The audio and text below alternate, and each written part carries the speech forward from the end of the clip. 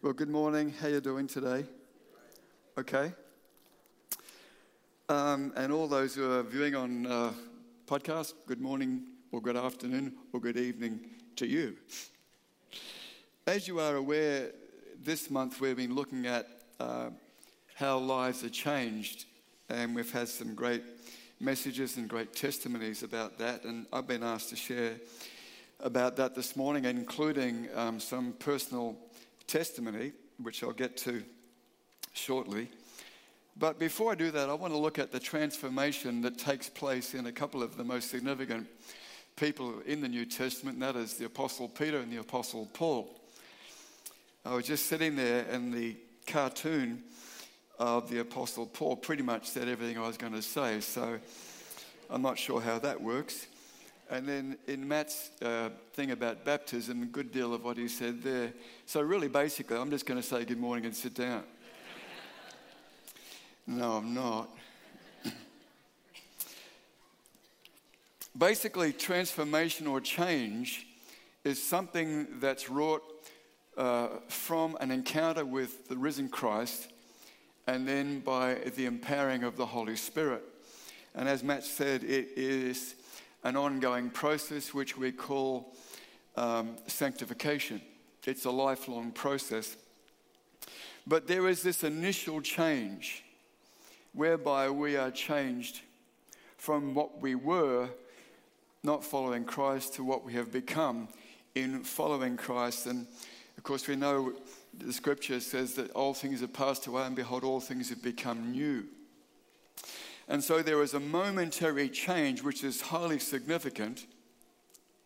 And then there's this process we call transformation. I don't have time nor the brief this morning to talk about the process, but I want to look at some examples of the results of the process.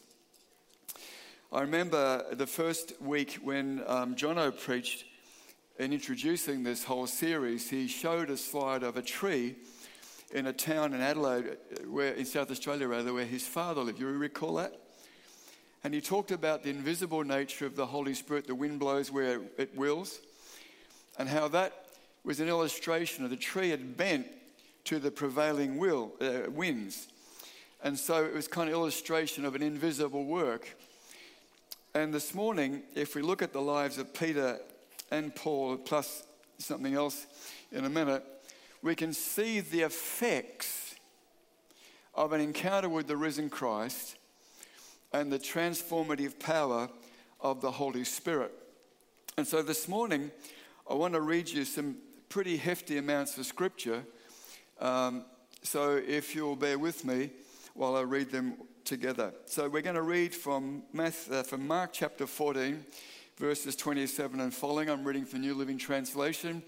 So whatever's in your phone, go for your life. On the way, that's after they've been in the upper room, Jesus told them, "All of you will desert me. For the scriptures say, God will strike the shepherd and the sheep will be scattered. But after I am raised from the dead, I'll go ahead of you to Galilee and meet you there." Peter said to him, "Even if everyone deserts you, I never will." Jesus replied, "I tell you the truth, Peter, this very night, before the rooster crows twice, you will deny me 3 times that you even know me." "No," Peter declared emphatically, "even if I have to die with you, I will never deny you." And all the others avowed the same. This is verse 66. Meanwhile, Peter was in the courtyard below. One of the servant girls working for the high priest came by and noticed Peter warming himself at the fire. Jesus looked at him closely and said, "You are one of those with Jesus of Nazareth." Peter denied it. "I don't know what you're talking about," he said, and went out into the entryway. Just then a rooster crowed. When the servant girl saw him standing there, she began telling the others, this is definitely one of them. And Peter denied it again. A little later, some of the bystanders confronted Peter and said, "You must be one of them because you are a Galilean." Peter swore, curse on me if I am lying. I don't know this man you're talking about." And immediately the rooster crowed the second time. And suddenly Jesus' words flashed through Peter's mind. "Before the rooster crows twice, you will deny me 3 times that you even know me," and broke down the whip. Now, we all, if we've been around even a little while, probably are familiar with this particular story of the Apostle Peter, this extraordinarily impetuous person who emphatically said, "Whatever happens, I will never deny you." Now, we can judge the guy. I don't know what I would have done in the same situation, but this is what happened. But interestingly enough, we see this progression and come to Mark chapter 16, and we read this: "Don't be alarmed." This is when the ladies, the women, Marys, the different Marys, came looking for the body of Christ after his crucifixion, and he was laid in the tomb. He said, "Don't be alarmed." This is the angel. "You are looking for Jesus the Nazarene who was crucified. He has risen. He's not here. See the place where they lay him." It says, "Go tell his disciples and Peter." That's wonderful. Peter, who so catastrophically denied Christ in Christ's desperate hour of need, and yet Christ in his grace, after his resurrection, when talking to these women about meeting them and going, he singles out Peter. Don't forget, tell Peter. He knows our name. He knows our circumstances. He knows where we live, and he's able to find us and minister to us in whatever way we need. It's interesting, in 1 Corinthians chapter 15 and verse 5, chapter 15, Paul's talking about the resurrection, how that Jesus appeared to all these people, including the 500 at one time and so forth. And in verse 5 it says this, "And that he appeared to Peter."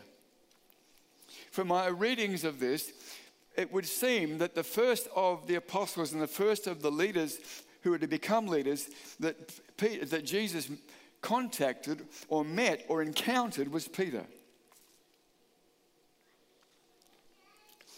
And then, of course, Jesus ministered for that period of time for the ascension, taught them many things. And then we find the apostles and the 120 in the upper room.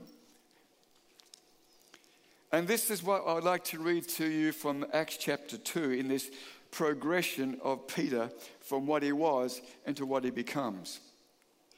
"On the day of Pentecost, all the believers were meeting together in one place. Suddenly there was a sound from heaven like a roaring of a mighty storm, and that filled the house where they were sitting. Then what looked like flames or tongues of fire appeared and settled on each of them. And everyone present was filled with the Holy Spirit and began speaking in other languages as the Holy Spirit gave them the ability. At that time, there were devout Jews from every nation living in Jerusalem. And when they heard this loud noise, everyone came running out, and they were bewildered to hear them in their own languages being spoken by the believers. They were completely amazed. "How can this be?" they exclaimed. "These people are from Galilee, yet we hear them speaking in our own native languages." Here we are, Parthians, Medes, Elamites, people of Mesopotamia, Judea, all these different places, both Jews and Greeks, Arabs and so forth, and we hear them speaking in our own languages about the wonderful things God has done. They stood there amazed and perplexed. "What can this mean?" they asked each other. But others in the crowd ridiculed them and said, "They are just drunk, that's all." Then in verse 14, this extraordinary sentence, "Then Peter stepped forward." Then Peter stepped forward with the 11 other apostles and shouted to the crowd and began to preach the first sermon of the newly formed church. The person who was a coward is now stepping forward and preaching despite people ridiculing and declaring that this one whom you crucified has been made Lord and Christ. And that's what we read a few minutes ago. That's when the people responded, what shall we do? The Apostle Peter, as he became, from a fisherman that he was, had an encounter with the risen Christ and was transformed in that moment and was being transformed by the profound infilling of the Holy Spirit that he experienced in the upper room. Changed forever. As a result of Peter's preaching, 3,000 men and women were added to the church in a moment of time. And consequently, from that point on, many other thousands of people to this day are being added to the church from an encounter with Christ and to a profound infilling of the Holy Spirit. The Apostle Paul, many have said, is the most influential person or Christian other than our Lord Jesus Christ, responsible for 13 books of the New Testament, and his missionary endeavors began to change the then known world. But the Apostle Paul, as we saw, I can't believe I'm saying this, we saw in that cartoon, was transformed from someone who hated Christ, a blasphemer, an enemy of the church, to a champion of the church. And let me just read to you a few verses together quickly from Acts chapter 9. During those days, Saul, full of angry threats and rage, wanted to murder the disciples of the Lord Jesus. So went to ask the high priest and requested a letter of authorization he could take to the Jewish leaders in Damascus. Look, because you've seen the cartoon, I'll just cut this short, okay?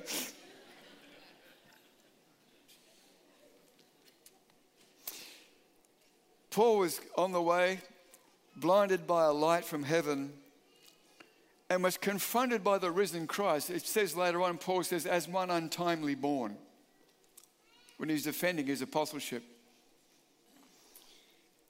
He sees the Lord Jesus in his resurrected glory and is blinded by the experience and by the brilliance of that circumstance. And then led by his companions into Damascus, and for 3 days and 3 nights he ate nothing and could see nothing, and was obviously troubled by what he was experiencing, but transformed nevertheless. And then God speaks to Ananias, a godly Jewish man, and says, I want you to go and begin to lay hands on Paul. Reluctantly, I guess, Ananias went, because Ananias knew that Paul's brief was to arrest everybody who was a follower of the Lord. And so this is what the Lord said to Ananias. The Lord said, go at once to the street called Abundance. This is the TPT translation. And look for a man from Tarsus called Saul. You will find him at Judas' house. While he was praying, he saw a supernatural vision of a man named Ananias coming to lay hands upon him to restore his sight. But Lord, Ananias replied, many have told me about this terrible persecution of those in Jerusalem who are devoted to you. In fact, the high priest has authorized him to seize and imprison all those in Damascus who call on your name. The Lord answered, arise and go. I've chosen this man to be my special messenger. He will be brought before kings, before nations, and before the Jewish people to give them the revelation of who I am.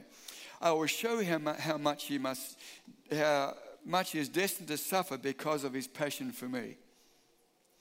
Ananias left and found the house where Saul was staying. He went inside and laid hands on him and said, Saul, my brother, the Lord Jesus, who appeared to you on the road, has sent me to pray for you so that you may see again and be filled to overflowing with the Holy Spirit. At once the crusty substance over Paul's eyes disappeared, and he got up and was baptized. And after eating a meal, he was strengthened. Listen to this. Verse 20. Within the hour, he was in the synagogues preaching and proclaiming, Jesus is the Son of God. From a blasphemer, from a persecutor, one who countenanced the murdering of Jesus' followers, to one who is now proclaiming the very name he tried to eradicate. Transformation, change, from an encounter with the risen Christ and a profound infilling of the Holy Spirit.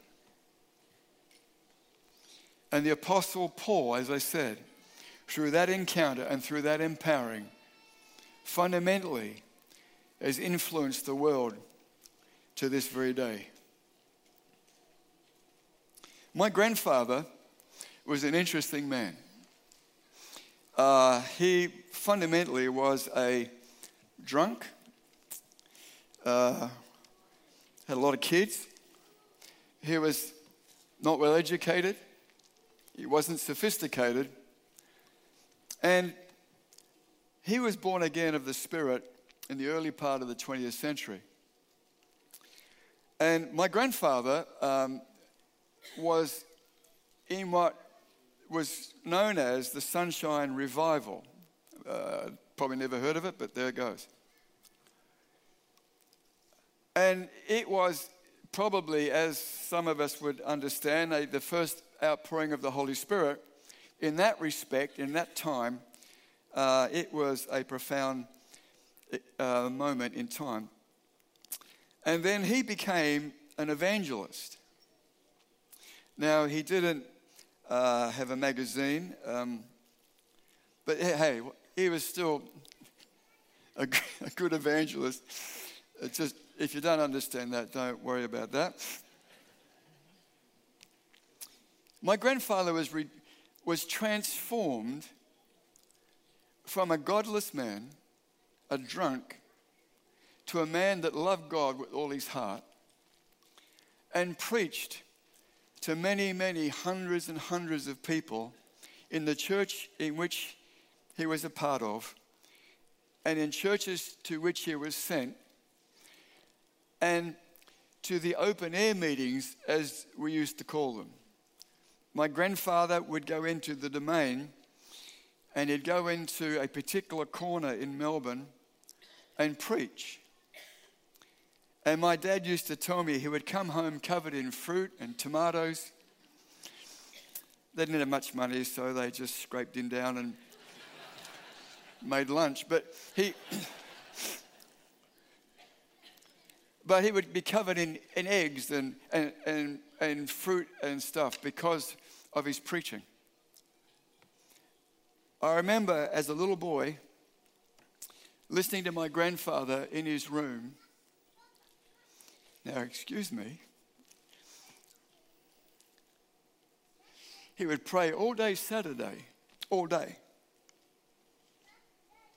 for the next day, for the meetings, and to go and preach in the open air. I don't know how many hundreds of people my grandfather impacted and influenced, both directly and indirectly through his ministry. He was a song leader. We call it a worship leader now in the church in which we grew up. And he would work at the altar in laying hands and ministering to people. My grandfather was transformed by an encounter with the risen Christ and by a profound infilling of the Holy Spirit. I grew up in that church. It's now called Numa. It used to be called Bridge. It used to be called Richmond Temple. And yes, folks, I was in the Assemblies of God.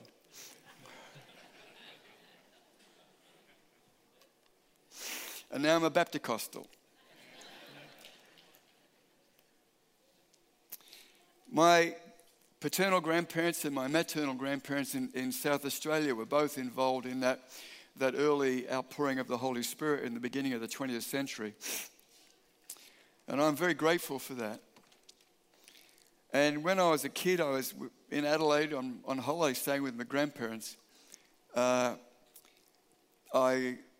gave my heart to the Lord, or saved, or whatever terminology you want to use, about 7 years of age. Because the guy was preaching on the end times, and I thought, my goodness, I better get this sorted. And really had a pretty profound, even as a kid, sort of encounter with Christ, the risen Christ. And some years later, baptized in water, and then, depending on your theology, when I was about 14, I had what I'd like to call a profound infilling of the Holy Spirit. A profound encounter with the Holy Spirit. Life-changing.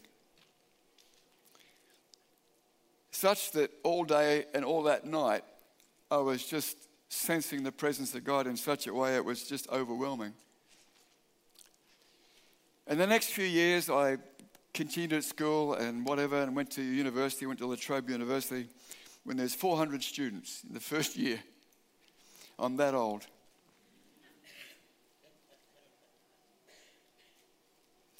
I was ill prepared for that, actually.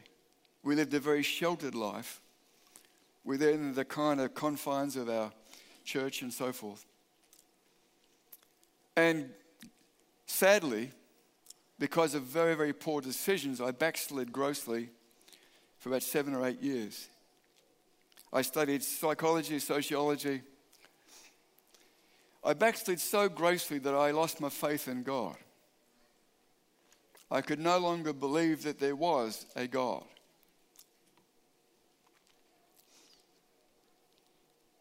And previous to this, I was at a church camp, as we had it summer, and responded to an altar call to give my life to becoming a minister of the gospel. Well, that went by the board, one would have thought. And so I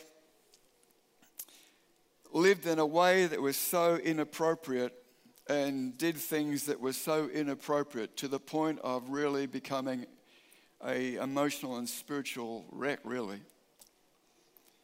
But my parents never gave up on me and continued to pray. And one day at lunch, my dad said, "Son, don't you think this has gone far enough?" And it woke me up. Anyway, that was kind of a moment. And then a little later on, he said to me, "Phil, there's this guy called Gene Scott, this American preacher who I loved when I was young. He's preaching at the Campbell Town Hall." And so I attended that meeting, still not in great shape and still really not thinking that God existed. But I went.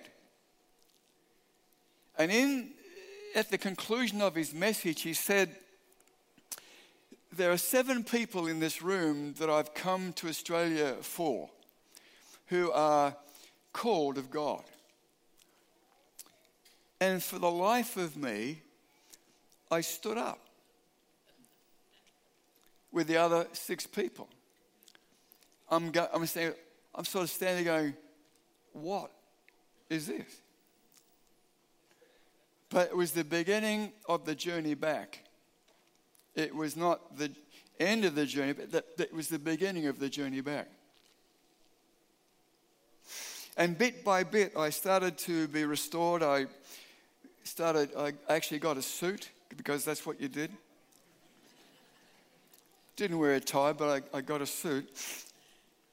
And started to attend the church again, still with this deep sense of not really believing that God is true. But I used to say to myself, even if this isn't real, it's better than it was before. And slowly but surely, God began to restore me. And in the midst of that restoration, the call of God emerged again. You know what? I told you I had a profound experience with the Holy Spirit at 14.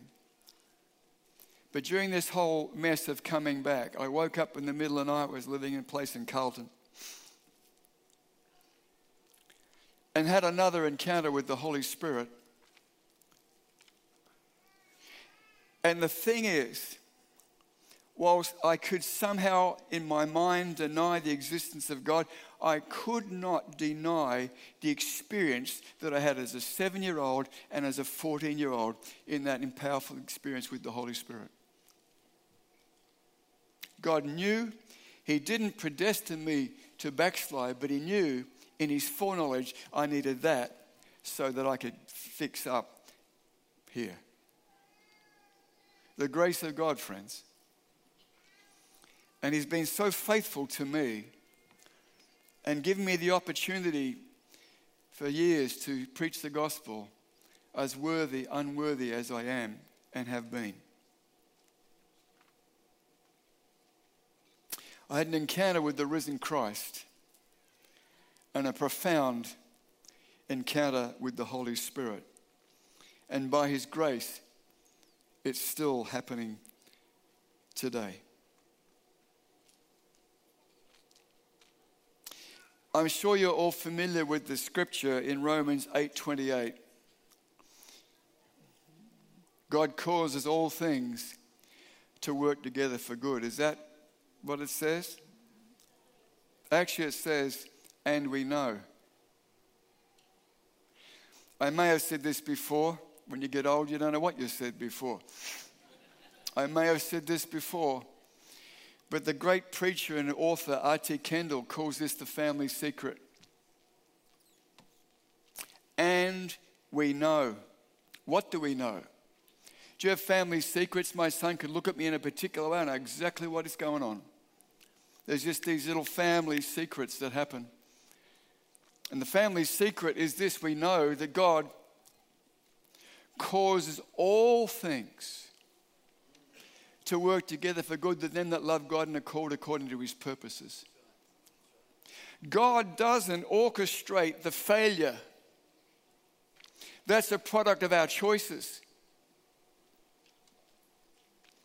But God orchestrates the restoration and the redemption. And God would cause us to have an encounter with the risen Christ and a profound experience in the Holy Spirit so that we again can stand up and walk forward in the purposes of God. God causes all things to work together for good. He caused all things to work together in the life of the Apostle Peter. He wasn't indiscriminately chosen. No, God knew him from the beginning, before the foundation of the world. God had prepared him up to a point. He made some terrible choices, but God chose him, and God used some of the stuff in his life to be a part of what he was to become as the Apostle Peter, who later on not merely preached, but gave his life and was crucified upside down in Rome. God chose Paul, the blasphemer and murderer, because he was so prepared in terms of his training in the Torah and in the Word, and so zealous that God chose him and encountered him and empowered him in the Holy Spirit to do what he did. God causes all things to work together for good to them that love God and are called according to his purposes. If the team would please come up. Friends, if I can call you friends. And we know. And we know. We know that God causes all things to work together for good. We have had an encounter with the risen Christ, and we are changed, and we are being changed from glory to glory. And we will be ultimately changed permanently because we will see him as he is. But in the meantime, we are in the process of transformation, the process of sanctification, where the Holy Spirit is guiding us and leading us and renewing us according to scriptures and making us to become like Christ. Because Romans 8:29 says, whom he foreknew, he also predestined to be conformed to the image of his Son. We know God causes all things to work together for good in order for us to become like Jesus. What a privilege. If you'd like to stand with us this morning.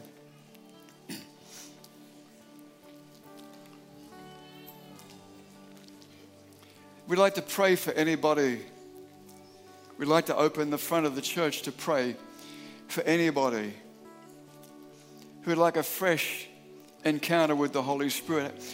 Look, friends, I'm not here to foist upon you any kind of theological position. What I'm here to do is encourage you to understand there's always more. There's always more. More of God. More of the Holy Spirit. More of His profound power and goodness. And this morning, as we're in the presence of God, the Holy Spirit would come and begin to minister to you and begin to encourage you and lead you forward. Perhaps this morning you have erred in some way and you are not living as perhaps you feel you could have or should have. And we know God can cause all things to work together for good. Perhaps some dreams of ministry or some things that you've had in your heart that didn't quite come to pass, weren't fulfilled. Perhaps you're left with that sense of disappointment and disillusionment even perhaps. But this morning, the Holy Spirit is here and His intention is to bless you and to minister to you and to restore you, enable you to move forward as though nothing had happened, as it were. You see, God hasn't changed His mind. God didn't change His mind about me as though I wouldn't have blamed Him if He did.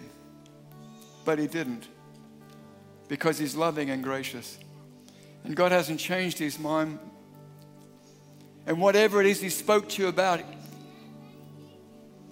it's still alive today. And God can bring about restoration. God can do exceedingly, abundantly, above all we can ask or think. And He's here now by His Spirit. He's among us even as we speak. And He wants to bless us. He wants to empower us for the year ahead. He wants to restore us and get rid of the garbage and the baggage. We're going to sing, Holy Spirit, you're welcome here. Holy Spirit, you're welcome here. And if you would like prayer this morning, even if you just don't necessarily want prayer, you just want to come and stand and say, God, I want more. I want you to fill me afresh. Ephesians 5:19 says, be being filled. 5:18. Not a one time, it's a over and over experience in the Holy Spirit. Be being filled. So we're going to sing, and I'd invite you to come this morning. And there are great people here who are prepared to lay hands on you or pray with you or stand with you to see God minister to you. But this month is about change. Change for the better. Change for the future. Let's sing together and come if you will.